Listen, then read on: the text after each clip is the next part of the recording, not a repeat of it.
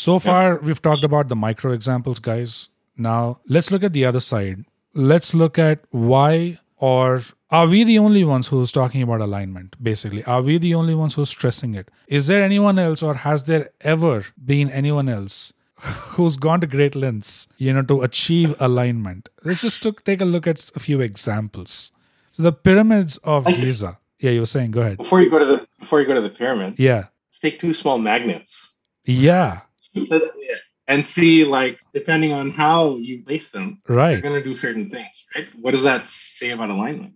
Yeah, exactly. Attraction and repelling. Yeah. So one way you put it, it attracts. The other way, it repels. So right. You would align it toward a certain purpose. I mean, whether you want attraction or you want repulsion, you would need to know which way you have to align it to get that outcome that you desire, right? Yeah. Same goes for using the compass. Oh, yeah. Where you want to go, and what's your true north or what's your North Star, right? You need something in life to guide you. So that's kind of the basic principle on which we're trying to make this macro point here. Yeah. Right. So, McNality, actually, I have a personal anecdote which connects to this topic of alignment, sort of indirectly. When I was a kid, my grandfather on my mom's side, very well accomplished man, very well read man, highly literate. Self-made man, yep. Self-made man who was born in the 20s, imagine. Was a government employee with considerable influence among his peers. But at the same time was a fanatic, a mathematics fanatic. He loved math. And to pure math, arithmetic stuff. Exactly. And there were, of course, a coterie of kids because this was, a joint family. So a lot of kids from different families. And so he had I was one of them. Yeah. And I didn't know if you wanted to come out with that, but yeah, you were one of them. So you know who I'm talking about. It is our grandfather dearest.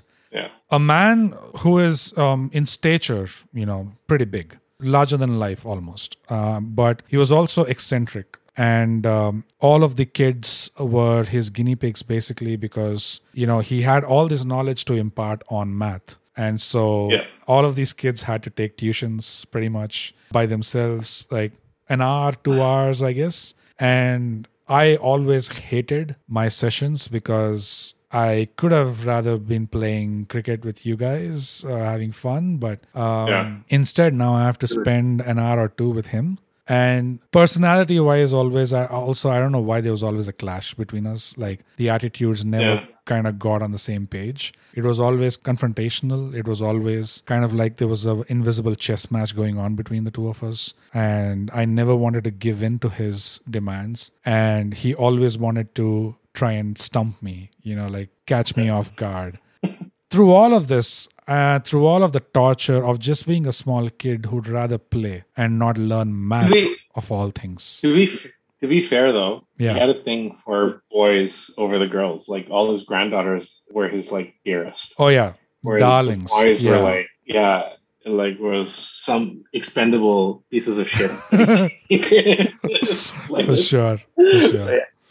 So he I sat through classes of algebra, arithmetic, blah, blah, blah. He basically had handwritten notebooks of himself, that he jotted down from old textbooks that were falling apart. And I really hated all of it with a vengeance. I hated it with a passion. Even today, I regret the time spent, with all of those other things, except for geometry, which is the oddest and weirdest thing. I mean, back then, I hated even that, but little less. I hated it less than all the other branches. The way he was, teaching geometry to me. He basically made notes from an old-ass math book called Plane Geometry. And plane is like the 3D plane, 2D plane, PLANE, plane geometry. And he told me about that book. He said, you're never going to find this book now. It's been years, actually, that it's been out of print. I've tried extremely hard to find copies of this book. I've not been able to find, and the one copy that I've had so far has been in tatters. And so I've done whatever I could to replicate it into my notebook. And so he used to document this notebook, which was like an account ledger of sorts. And he used to basically replicate the entire textbook into it, the theorems and the questions and the diagrams, right? He used to draw the diagrams with pencils and actual instruments. Meticulous. Yeah, he would color code them. Color code, exactly. Like theorems would be in one color, like green color Pilot pen. Yeah. And then axioms would be in red color Pilot pen or something. Right. To that extent. Right. And that itself gave me pause, just to see the amount of work he was putting into it. Then he told me about this book. He said the best thing about this book is, as far as geometry is concerned, I've not found a better book in all my life, apart from this plain geometry. And the best thing about this book is it actually talks about geometry the way it is meant to be talked about. It actually teaches it the way it is meant to be taught. Extremely simple language. Painfully simple almost. The kind of simplicity you couldn't find today, no matter how much you wanted to pay for it. They might as well have said plane geometry, like the other plane. Oh, that's a good one. Exactly. And he told me that the greatness of this book, I'm paraphrasing here, these were not his exact words, but he kind of communicated to me that the greatness of this book was in its simplicity. For me as a kid, that was the very first time that I was even encountering a correlation between greatness and simplicity. Which is such a huge thing. Yeah. Probably in your 40s or 50s if you're lucky. Exactly. You would realize. I was going to say, it's going to take a lot more wisdom and effort and life experience to get there. Exactly. So he was already laying that foundation for you, which is... And not even that intention, he was just trying to pitch this book for me. Like he was just trying to pitch the book. He was saying the greatness of this book is in its simplicity. And that kind of stuck in my head. I didn't realize it back then. But as I grew older, I understood, that's where I get my correlation of greatness and simplicity from. That was the seed, But then coming to the contents of the book as well, it was really that simple. It was so simple that as a kid who wanted to rather play, who wanted to be anywhere else in the world at that moment rather than there, I was still able to appreciate, how simple it was. Beauty. And how non-condescending it was almost. How it was like just a meeting of two souls. I'm talking about the author here, not my grandfather, the author who is communicating with you like he's just meeting another soul, like a kindred spirit. There's no assumption of superiority, there's no assumption of this intellectual barrier or anything like that. Or like the guru-disciple kind of whole dynamic where it's like, I'm on a level playing field with you. I'm just going to tell it like it is. And then this is how level simple and plain field, a plain geometry. Exactly. Subscribe. And I was almost able to appreciate that to that small extent even back then. Then I saw these simplistic diagrams and geometrical figures and the rules, just looking at how, for example, two sets of parallel lines intersect each other, and now because they are both parallel, the angle that the line forms at the top is going to be exactly the same as the angle that forms at the bottom. I don't remember. But the fact that just the way you were changing the arrangement of these lines or angles, you were getting these relationships. You were getting these consequences or side effects. And that also kind of stood out to me. Like, this is a different thing that I'm watching here. I can actually see correlation. I can actually see one thing leading to the other. I'm able to connect the dots. I can see the progression of things. Or I'm able to see the different elements and how they're aligning, with each other. And after that, of course, I kind of threw it out of my mind, got distracted with all the other shit. Yeah. His classes were, of course, they went on for a period of time and then they stopped. But after that, over a period of years, I still never lost my appreciation for geometry for that reason. Because for all the other branches of math, I was thinking, I'm never going to use this anyway. Trigonometry, calculus, for what I want to do in life or for what I'm interested in. I'll probably enjoy the fruits of it, good cameras. Yeah. But when it came to geometry, I was not able to brush it aside in the same way. Because it seemed to be so fundamental to everything.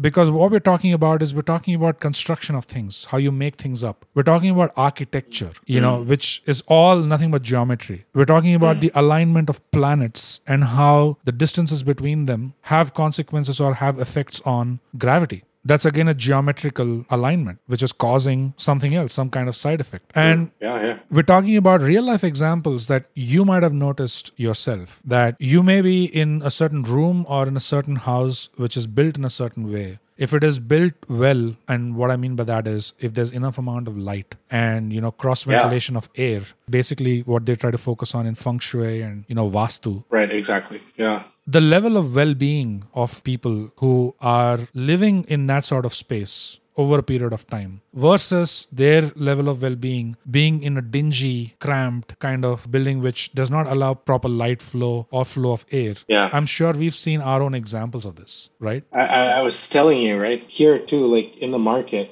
kind of coming down to brass tacks on how properties are directly valued is a simple phenomenon of how high the ceiling is. Right. That literally makes discernible difference in people's lives, because if the ceiling is 9 feet versus 12 feet long, that makes an impact on people's like mental health almost. Like inspires like expansiveness, and it feels like energy is actually flowing through the house more. So people actually pay top dollar for high ceiling. People appreciate those things. And so it's not much of an extension to see that other forms of geometry and like placement and alignment. Right. And a crucial part. Sometimes it goes above our heads, but in things like Vastu and constructs like Vastu and Feng Shui, you can see easily how these building blocks can come together to build like something that's really powerful. Yeah. And especially in architecture for me is like, art that affects people, over years. It's not like, you could have the most beautiful Picasso hanging on your wall and it may make you feel a certain way, but is it really going to affect the quality of your life and the life of your family and the generations that come after you because of the, the castle or the stone house or whatever you've built, but you've built in the right way, So that sort of got my fascination only higher and higher for geometry. But of course, it's credit to our grandfather. It goes all the way back to him. For a few other things as well, like correlation between simplicity and greatness, and... Yeah, language. Let's not forget. He was big into language. He was huge into language. Oh, yeah. Urdu, Hindi, Telugu, English. Like, he was pretty much a master of, like, 4 or 5 languages. Yeah. So, that was just the one thing I wanted to say. This is a personal anecdote I had about him and how, like, my appreciation for geometry and alignment kind of started at a very early age. The seeds were sown back then, but eventually over time, I was able to connect the dots, like going back into time and actually seeing, which is another form of alignment, right? Like you get to a stage where you're an adult man, but if you're still able to trace back the different points in your life that probably led you to a certain way of thinking or a certain perspective, that's also an alignment because then you can discover whether that was formed in the right way or, was there a misstep somewhere. Right. Introspection, right? That's maybe about drawing lines between your present and your past. Oh, yeah. And how you converged onto this point, basically. Yeah. I guess it can be seen as geometry too. It is. If you're able to draw the lines out. Yeah, dude. I think geometry, it's not easy. It's probably another episode that we could come up with. Adding to that introspection. Geometry, it's easy. yeah. Or geometry, it's plain. Yeah, it's plain. All right. Like, go nuts with the pyramids now. So, thousands of years ago, these 3 pyramids of Giza were built. And I'm not sure how many people are aware of this, but the 3 pyramids are in perfect alignment with the Orion's belt. So the Orion's belt, in case someone's not aware, they are those 3 stars kind of in, if you look at, what's that called? Ursa Major, the constellation Ursa Major or the Great Bear. And you look at the waist section of that, you have 3 stars in a line. Those 3 stars are called the Orion's belt. And these 3 stars are not in a straight line. They're a little bit, like the third one is a little bit away from, like tilted away from the other 2. So when these 3 pyramids were built, they were built in exact alignment with the Orion's belt, the stars in the Orion's belt. Exactly like how one star is kind of off kilter, tilted with respect to the other 2. Over here as well, the third pyramid is a bit tilted to a point where you could probably draw an imaginary line touching the tips of these pyramids with the stars of the Orion's belt. Now, the point is, why in hell would they exert so much effort? It would have costed them, we can't even imagine how much it costed them. It's debatable how they even constructed these pyramids. That'll go into a whole another topic now, which I don't want to do. But why go through the trouble, You wanted to build pyramids, you just build pyramids. Cool. Why would you need alignment of these 3 stars with the 3 stars in the Orion's belt? Why would you need alignment of the Nile, the river Nile, with the Great Pyramid? The river Nile, when they built the pyramids, used to flow just by the Great Pyramid. And actually, under the pyramid, there's this limestone aquifer, which is porous rock. And so with the rise and fall of tides, with the water going up and down through, this porous rock, there was actually static charge being built. Oh, wow. A natural static charge. And the funniest thing is, Nikola Tesla, when he built his prototype of, the electrical tower or something, he chose a very specific location for that. It was not randomly built. He chose to build it on an aquifer. Okay. So it's an aquabody, I'm guessing. So aquifer is basically a base of porous rock, through which water kind of can go up and down. Percolate. Okay, I see. Through. Yeah. So he chose to build his tower many, many years later on a similar kind of location, which had an aquifer under it. Because with the movement of the tides, it was building up a static charge. And that charge could be channeled for some purpose, So why would you align your 3 pyramids to the Orion's belt with such precision? The margin of error is in 0.000 something degrees. That is 100th place, 1,000th place or something, right? Yeah. Decimal. That's insane to think of. Why go through that trouble? Ginormous. Exactly. Things, yeah. Unless there was a purpose to it. Why build your pyramid on the Nile, right above an aquifer, unless there's a purpose to it? The flow of water up and down is creating a static charge. Okay. So what were they doing with the static energy that was being created? Were they trying to channel it? Were they trying to amplify it in a certain way? Were they trying to tune it in a certain way? For everything, there was a certain purpose. Look at how much purpose is kind of built into it. There's layers of purpose here. There's a purpose behind aligning these 3 pyramids to the Orion's belt. There's a purpose behind building this pyramid just by the Nile River. There's a purpose behind the design and the measurements of the pyramid itself. It's very popularly known that the pyramid actually encodes a lot of mathematical information within it. Yeah. Now, what could be the purpose of that? People tend to say that one of the purposes is, of course, you can figure out exactly when it was built by looking at, what the constellation was at the time, etc. Some kind of an astronomical alignment through which you can deduce it. But the larger purpose was, what if there was a cataclysm? What if there was an earth-shattering, civilization-ending apocalypse? And how do you predict that, basically? Well, it's not so much about predicting that, because I guess they predicted it already. Right. And that's the reason why they built this. Because the idea was, how do you ensure your future generations are imparted the knowledge that you have? Whatever you know about math, whatever you know about any of these other subjects, how do you make sure they get their hands on it? Can you trust paper? Can you trust scrolls? Can you trust engraved tablets? Because when we're talking about a level of destruction, right? Floods, the scale of which we can't imagine, the Ice Age, exactly. So that level of destruction, there's almost nothing that's going to survive it. All of our server farms, Google server farms, etc., nothing, all of that information that's all in all these hard drives, pretty much it's going to be lost. So we don't have a foolproof way to actually share information even today, in such an eventuality. These people way back then figured that the best way you could do is encode information. It's almost like memetics, like memes. That's what they do in memes, right? You encode meaning, which is fluid. It tends to change over time. But they encoded math. They encoded fractions. They encoded ratios. All of this into it, maybe trusting that man's inquisitive nature, man's ability to connect the dots, eventually probably will lead him to connect the dots and figure out, hang on, I'm getting a whole language out of this now. I know math now because of this pyramid thing. Right. So that generally it is considered to be the main purpose. Okay. Apart from the other main purpose being an initiation kind of a center of sorts. What that means is initiation of a certain individual or a group of people into something. Through attenuation of frequencies or energies. And how do you get this attenuation? By basically channeling. That's the whole reason behind aligning it with the stars. That's the whole reason behind aligning it with the river Nile. That's the whole reason behind building it on an aquifer, so that they could channel it upwards. Right. The basic point is, beyond being cool, kind of like an episode on megastructure, ancient monoliths and megastructures, etc. Look at the amount of stress, look at the amount of effort and energy these people put in for alignment.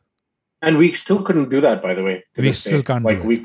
We can't cut stone that big. Exactly. Sure shit can't carry that. And even if you tried to put it into the Nile and bring it to that, it's modern scientists have said that's next to impossible. Exactly. So how did these guys go through all that effort to do it back then? And why does that precise astronomical geometrical precision important for them to, what were they trying to say basically? I think the topical answer to your question is, we could rephrase it to say, what else did they have in alignment to be able to carry those rocks or the stones? True. Isn't that true? Yeah. Yeah.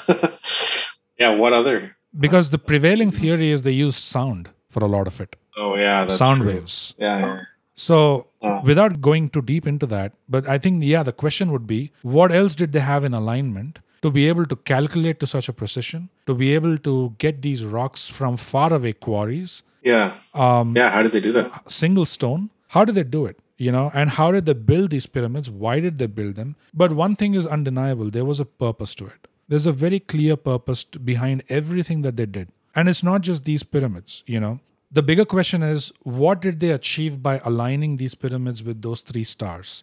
That, of course, we will not know. That is a knowledge lost to time. But they wouldn't have done it without reason. It's not an instrumental or it's not an ornamental thing that they were going for. But it could be an instrumental thing. It's purely instrumental, I agree. Yeah. Right. Yeah. I was actually thinking of the word ornamental, they're doing it just to show off, just for bragging rights. But it's not that. Yeah. It is instrumental. Yeah, for sure. Yeah. At the very least, we know it served as a purpose of a telescope or to figure out constellations and map the sky, basically. Mm-hmm. At the very least, it was serving that purpose. And beyond that, it could be, like you said, initiating people and driving up an energy or kind of channeling energy that's available.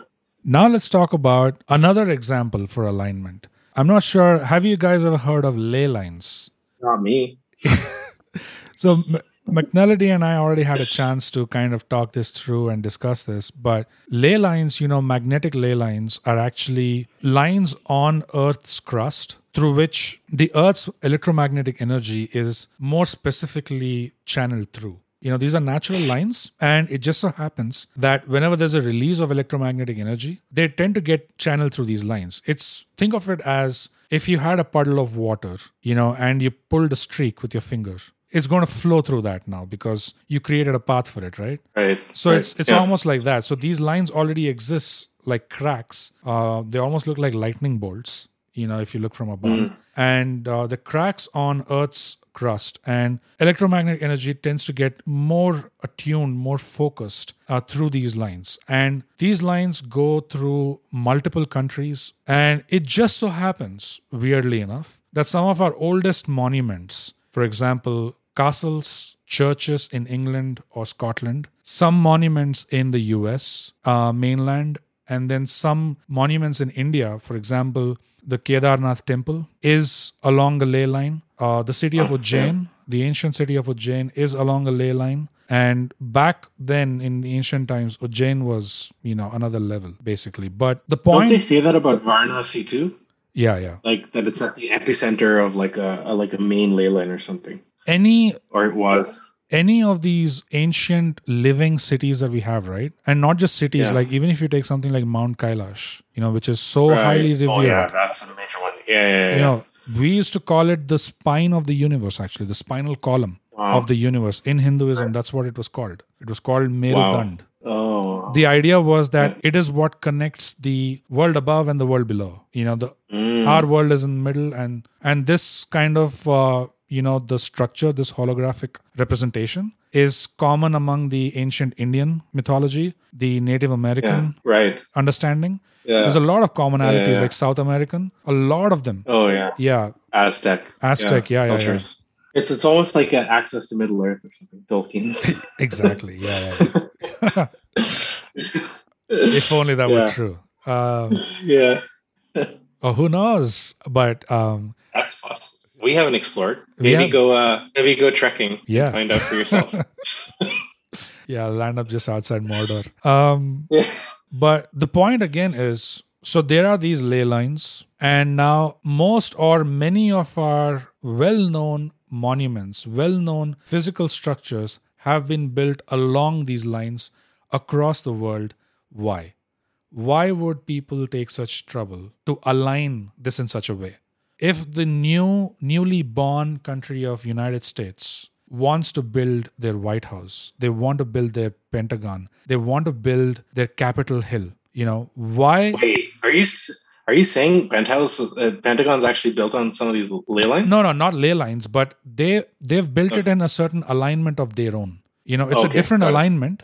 But there also exists a very purposeful alignment between how the Washington Monument, the obelisk, and that whole structure. Why are those buildings are existing in their positions for a very, very specific reason. If you go back far up into the sky, they actually will make into a picture for you. Oh, right. Just like the pyramids do, right? If you look at it from the sky, do. Yeah. It's like a geometrical shape. Yeah. Just like the pyramids do. So why did they bother about this in the 17th century when they just got freedom? And they just had to build their country. Why did they go through all this trouble to build it? Because they wanted something out of that. It was a purpose. They wanted energy. They wanted power.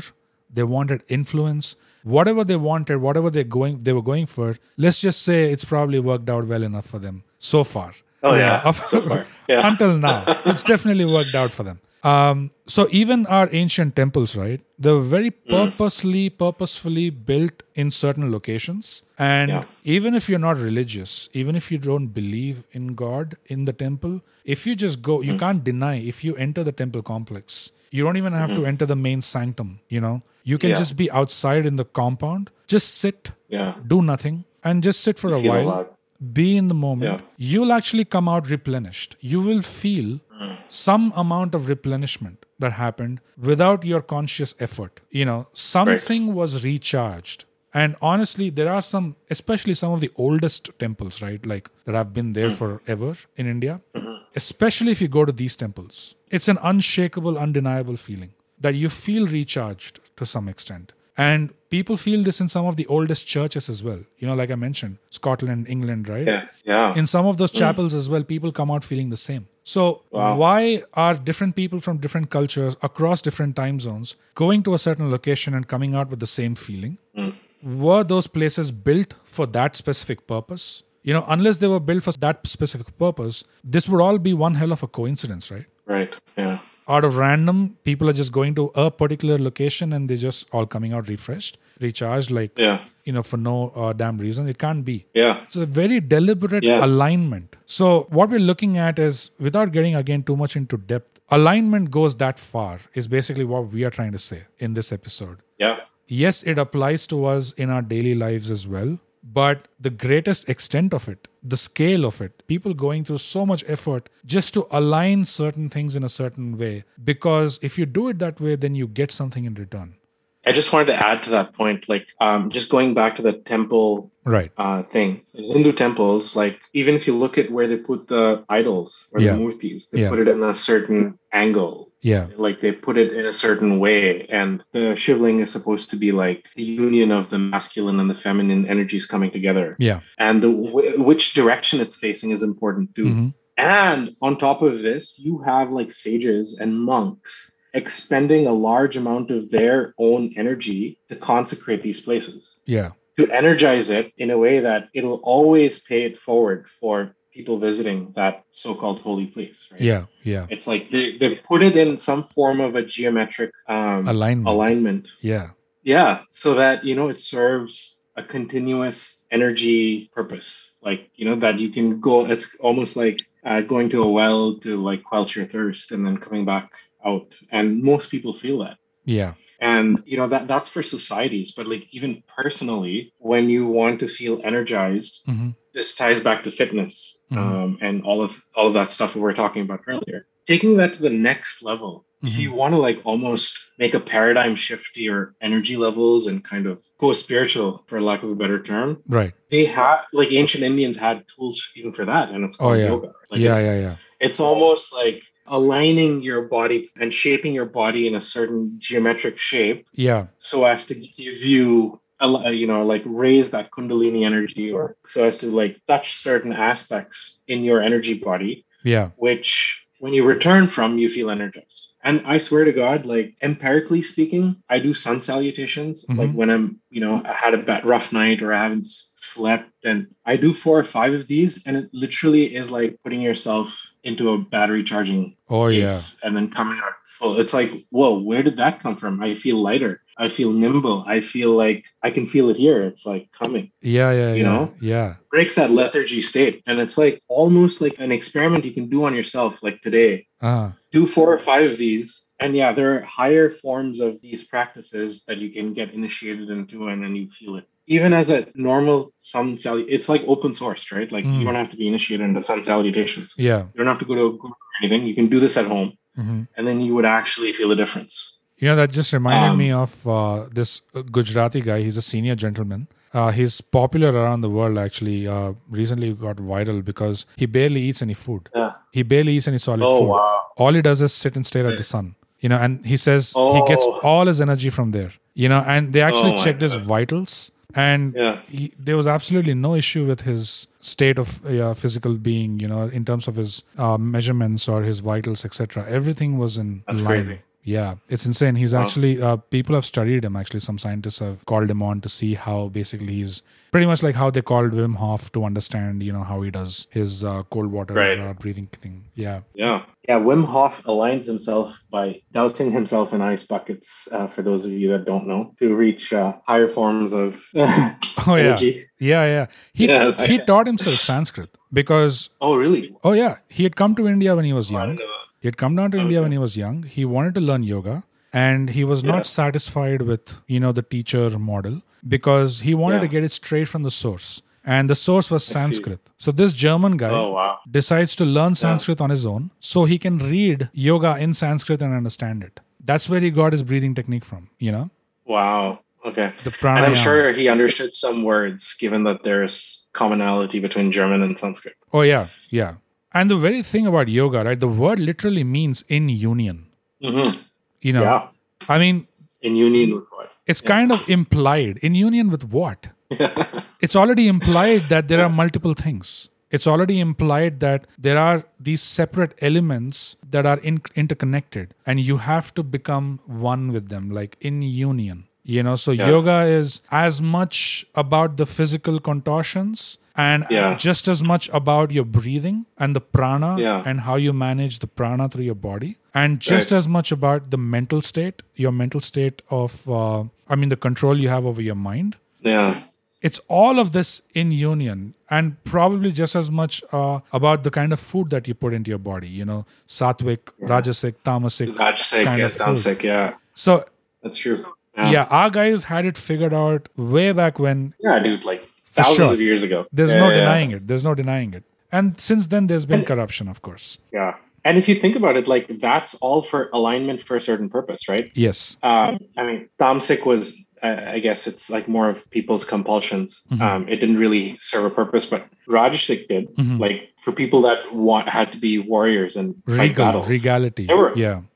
Yeah, they had to be on the Rajasic diet, which involved meat. Yeah. And the ones that are knowledge bearers and like more of barons of like information and knowledge, those guys tended to be on a sattvic diet. Yeah. And they had to align themselves to that because they can like receive information, impart knowledge and all of that. And everything for a specific purpose, right? Yeah. Everything for a very clearly defined purpose. And a great understanding of all of these disparate elements that had to be aligned to achieve your purpose. And I think that's really what we're trying to drive home in this episode, especially for someone who's young, fresh out of college, in your early 20s. If you're in India, I would say even in your late 20s and early 30s. Like, unfortunately, that's the case. Can't help it. Hey, man, people here get married when they're 40-something, so... It's like, life's just beginning, so it's fine. I know. But That's the reason we're stressing on alignment, because even if you come away from the challenging requirements of yoga, right, where everything else needs to be in unison, that's extremely challenging in today's time. Yeah. But the simpler form of it in that school of thought was, again, alignment of thought, word, and action. And they used to say that if you just get these three right, that itself will simplify your life in so many ways. It's not that it'll be an easy way out. It won't be an easy way out, because you know, if you're aligned completely in your thought, word, and action, then some people are not going to like what you're going to say. You know, exactly.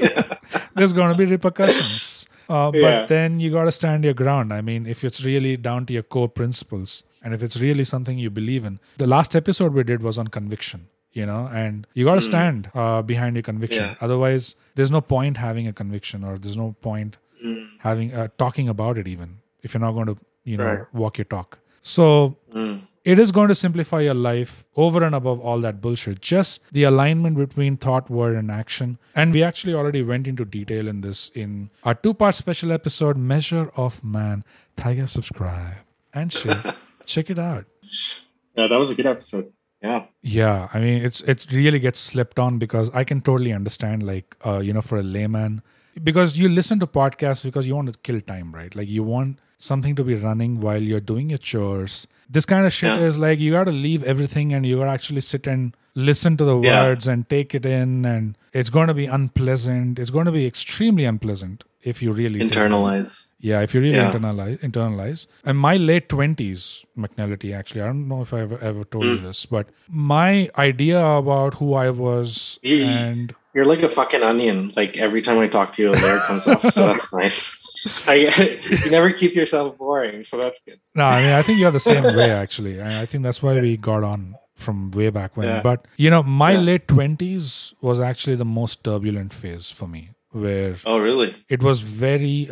like, things were in the process of being crystallized. Like, I was finally getting to a point where I had a clearer understanding of what my boundaries were, you know, like what my measure was.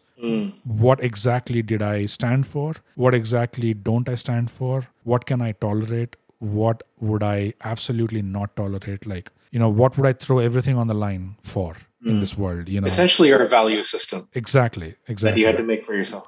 Yeah. So all of that was kind of getting crystallized in my late 20s, because up until then, I was kind of like a sponge. I was trying to soak in as much information, as much knowledge, because I didn't want to just, you know, get into an echo chamber and just have confirmation bias and, you know, just jump to conclusions and like, now I'm this, now I'm that. And I'm just going to argue on from that point on. I just wanted to figure out like what exactly was happening on both sides, or, you know, however many sides there are, to sort of try and come down to, but it was very unpleasant. I did not enjoy it one bit. And the reason I'm saying this is because some of these episodes that we do, like Measure of Man, like I'm talking directly to the audience here, to the listeners. McNality doesn't need this, but if you're young, if you're fresh out of college, if you're just forming, you know, if you're just figuring out who you are as a man, there are some episodes we've done which are not clickbait. They're not popcorn entertainment. In fact, they go the opposite route, which is they may be unpleasant. They may fuck up your day,